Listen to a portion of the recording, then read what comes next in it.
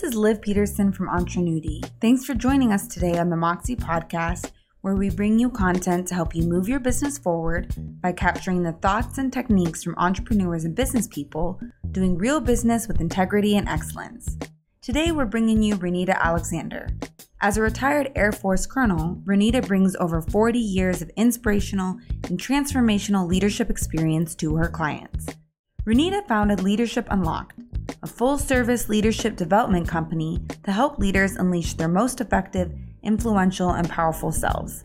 Today, Renita will continue speaking on leadership equilibrium, the strategy, execution, and discipline needed to become a successful leader. Take a listen and hope you enjoy the Moxie Podcast. I know that you can make it better. I know that you can make a change. We almost have everything we need to organize a schedule. There's 3 more components that I want to add to the mix. One is rocks. I call it rocks, rolls, and renewal. Now, success leaves clues. I pretty much stole this from Stephen Covey. He called it rolls and goals and sharpen the saw. And it came from a course that I took, and I brought the book because this is one of those things I say. 18 years ago.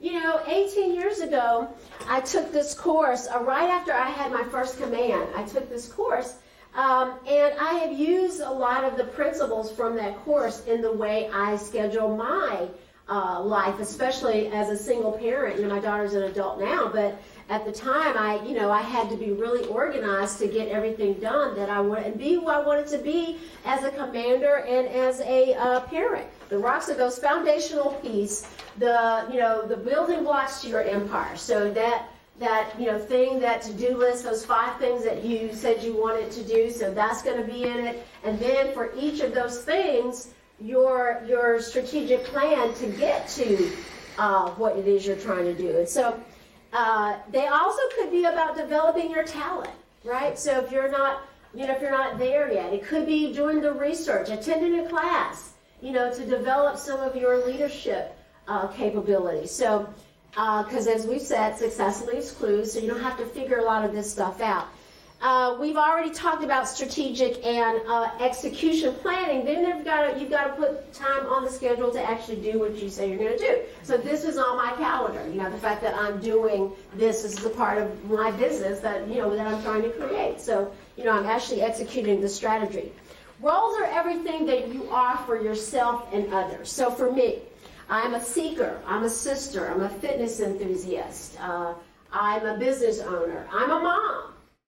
And to an adult daughter, like I said before, but again, those roles meant that I had things to do in those roles. So for instance, when she was little, when she was younger, it was her activities which took, time, but also who I wanted to be as a mom. Who I wanted to be to her. So I took time to put those things in my calendar. Who I wanted to be as a commander when I was on active duty. And then the renewal piece is about maintaining your physical, emotional, mental, and spiritual health. I believe for us to be holistic, to live holistically, we have to take care of each of those areas of our lives and find time to do it. What happens when you don't make time to take care of yourself? Burnout. You cannot give to others from a place of lack. And we often give from a place of lack, though, not from a place of overflow. So we have to fill ourselves up first before we can give in a way that is going to be perceived as a gift by the person that we're giving to. Have you ever had something given to you that you could tell the person really didn't want to offer it? It's confusing. It's confusing as a child. You're like, that didn't feel right. Because people know. People can perceive that. So, and then even if you're currently working for somebody else, you got to be in charge of your schedule. Either in conjunction with an assistant, if you're married, with your spouse. But you have to kind of be in charge and be deliberate and intentional about creating what you're trying to create. Otherwise, others are going to control you. Your calendar is going to control you. This is a calendar from the last year I was on active duty, retired. So I used to my assistant used to print these out for me, and it had my daily and then the week and review and then a place for notes. But on here is I had a squadron commander time on my calendar that I put on there deliberately. It was a time when my commanders knew that I would be in the office and available if they wanted to just pop in, right? So, because here's the thing, there are things that happen through the day, but if they know that there's this time on the schedule where, Colonel Alexander's going to be available to talk, maybe I can hold off on that until, that time. I also provided time for them where I would go into their space because we were not all in the same building. And they had an hour, and all of them, I had 7 subordinate commanders. They all had an hour each week where they could just, they had my full attention. They could show me whatever they wanted to show me. They could introduce me to, whatever you wanted to do. This is your time. And then, I also met with them frequently. So we had our formal meetings that I try to keep to an hour. And then we had the higher commander had a weekly meeting. So we saw each other a lot.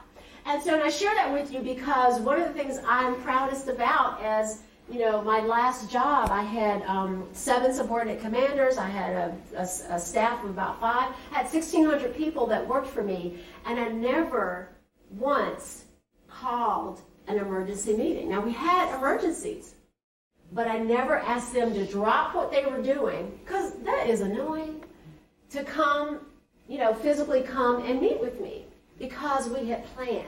We had created things on the calendar so they didn't have to do that. Again, you can't create who you're supposed to be. You can't be who you want to be unless you create space to do that. So, but what I'd like for you to do is create a calendar. See, it doesn't have to be big. Again, this is like what was my calendar for a day. For Sunday, Monday, and Tuesday, okay? You can use what you already know to be true in your life. So there's things that are happening that are happening tomorrow and Monday and Tuesday. Use those. But I'd also like you to use those things that you already know to be true. Use the things that you identified in your top 5 if you want to create some activities for that. You can schedule some flex time, some time for spontaneity, the time to do nothing. That should be a part of your schedule. And then think about, just think about some of the things we've talked about. If you've identified some things that drain you, but you have to do that in your work life, when's the best time to do those things? Is there tension on this calendar? What are you telling yourself about the roles that you put down there? Did you put some of the roles that you're playing? What do you feel about that? Are you on the calendar? Did anybody put themselves on the calendar? The renewal piece, okay? So you got to get still in prayer and meditation, whatever you do. I have a couple of hours in the morning. That's my devotion time. I don't normally schedule anything before 10 o'clock. There's got to be time to get physical. Eat right takes time. You got to do something to take care of this vessel.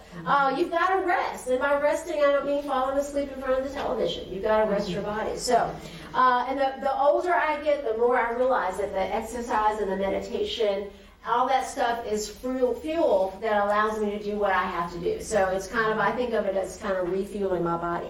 So if you're married or if you have a significant other, did you put some time on that for them?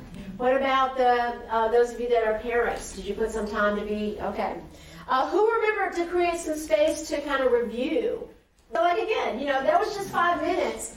You were able to get through a significant part of your schedule. So, what if you took 10 or 15 minutes? There's a matrix. It's called either the Eisenhower matrix or the urgent important matrix. And it really is just a framework for organizing activities, right? And so unfortunately, it kind of is self-explanatory. It's either urgent or not. It's either important or not. And so if it fits both of that criteria, you just do it. If it fits, important but not urgent, you schedule it. And then the rest of it, you can kind of defer, delegate, or just don't do it. And so here's the thing. Most people spend their time, most of their time, what do you think most people spend their time? And the urgent and important, right? Mm-hmm. Most people spend their time in the urgent and important. But that's a reactive mode, right? That's a reactive mode. So they're working on the urgent stuff instead of what the important stuff. And so what I've learned is that proactively scheduling those things that you've already identified as important based on everything that we've talked about, your purpose, your values, your rocks, your roles, your things that you want to do for renewal. And then when you schedule that, it really reduces the amount of time that you spend here. And then one other kind of matrix is right after the urgent and important, and that's a getting stuff done matrix. So I've got that on there again, David Allen's book, and it's also a system just like the other matrix for kind of collecting, processing, organizing, discovering, making, being discerning, and then deciding about what to do about stuff. And so, again, it just challenges you to take whatever's coming into your inbox, your email, voicemail, memo, stack of papers from corporate office, what to do with it, right? And then the other thing that I wanted to touch on real quickly is the other forms of communication. So meetings can be a great form of communication if they do what you want them to do, but most of them are boring. They're not, they don't really operate in the contextual context of what you're trying to do. They should be there to move something forward, to check in on what's going on. What happens is people come to the meeting and they go through this list, but they don't have any real discussion. They leave the meeting and they have a meeting after the meeting where there's the real discussion, where there's conflict, where there's drama, right? Exactly. Instead of having it right there in the meeting. So it's really quicker to get to the conflict than avoid the conflict. The other communication, which how many of you, what do you use to communicate with your clients, about your business? Email, pretty much email. Is that right? Okay. One of the things I did want to just say about emails really quickly, and I know this is probably against the culture, but emails also should be a part of the schedule. So that time when you're going to respond to emails, and then, I would suggest using that matrix as a way to determine, how you're going to respond. If you can do it in about a couple of minutes, go ahead and respond now. If it's going to take a little bit longer, maybe you can defer it to a time when you actually have to do it. And then schedule a specific amount of time to do the emails, and don't allow yourself to get interrupted by that. Same thing with phone calls. And then social media. Again, schedule time for that. Now, I know a lot of you probably use that for your business to get the word out. But here's the thing about social media. We can get caught up in it and start reading, the stuff instead of just putting our stuff out there and responding to what it is that, people are communicating to us about our business. So this last thing I want to talk about is the desire and discipline. As I said before, the tendency for most people when they have an idea about something is just to jump in. And so, it's really important to know your purpose, know the purpose for the project or the idea that you're trying to act on. And so what we've been talking about is thinking about all that and then documenting all of that and being disciplined about what it is that we want to make happen. So we talked about using some systems to get the ideas out of our heads onto paper, and the clarity and the definition that provides to us when we do that. So now we've talked about a lot of things. Now we need the discipline to create, maintain, and execute what we've talked about. So once you create a schedule, you should be reviewing it daily, weekly, periodically, taking stuff off, putting stuff on, reprioritizing. It may take a little bit of time when you first do it, but once you kind of get into a rhythm, it becomes easier. So it takes about 3 months to really get into a habit. So I would really encourage you to take that time to see if you can find some system. It doesn't have to be what I've just offered some things to you, but there's a lot of systems out there. I would encourage you to do a little research to find what works for you, something that you're going to use, and then do it. And then I also want you to be more disciplined. I'm just encouraging you to be more disciplined about being in the present moment for whatever you're doing. So again, I encourage you to, whatever it is you're doing, to be in that moment, be in that activity, be in that moment. And so, have you ever left a training super excited and you're like, woo, I'm ready to go do what I did, and then, you leave and you forget all about it, right? Mm-hmm. But one of the things, and I didn't actually talk about this, so one of the things that, we all have to be cognizant of is if we're working for somebody currently, does that company align with our values? Does that company align with what it is we're trying to create? Okay. Can we live with that company? So, accept what they're doing. For people who are in a position where they're not necessarily comfortable in that position, what is it allowing you to do? That company is investing in you for you to get to where you're trying to go. So I try to think of it that way. Okay.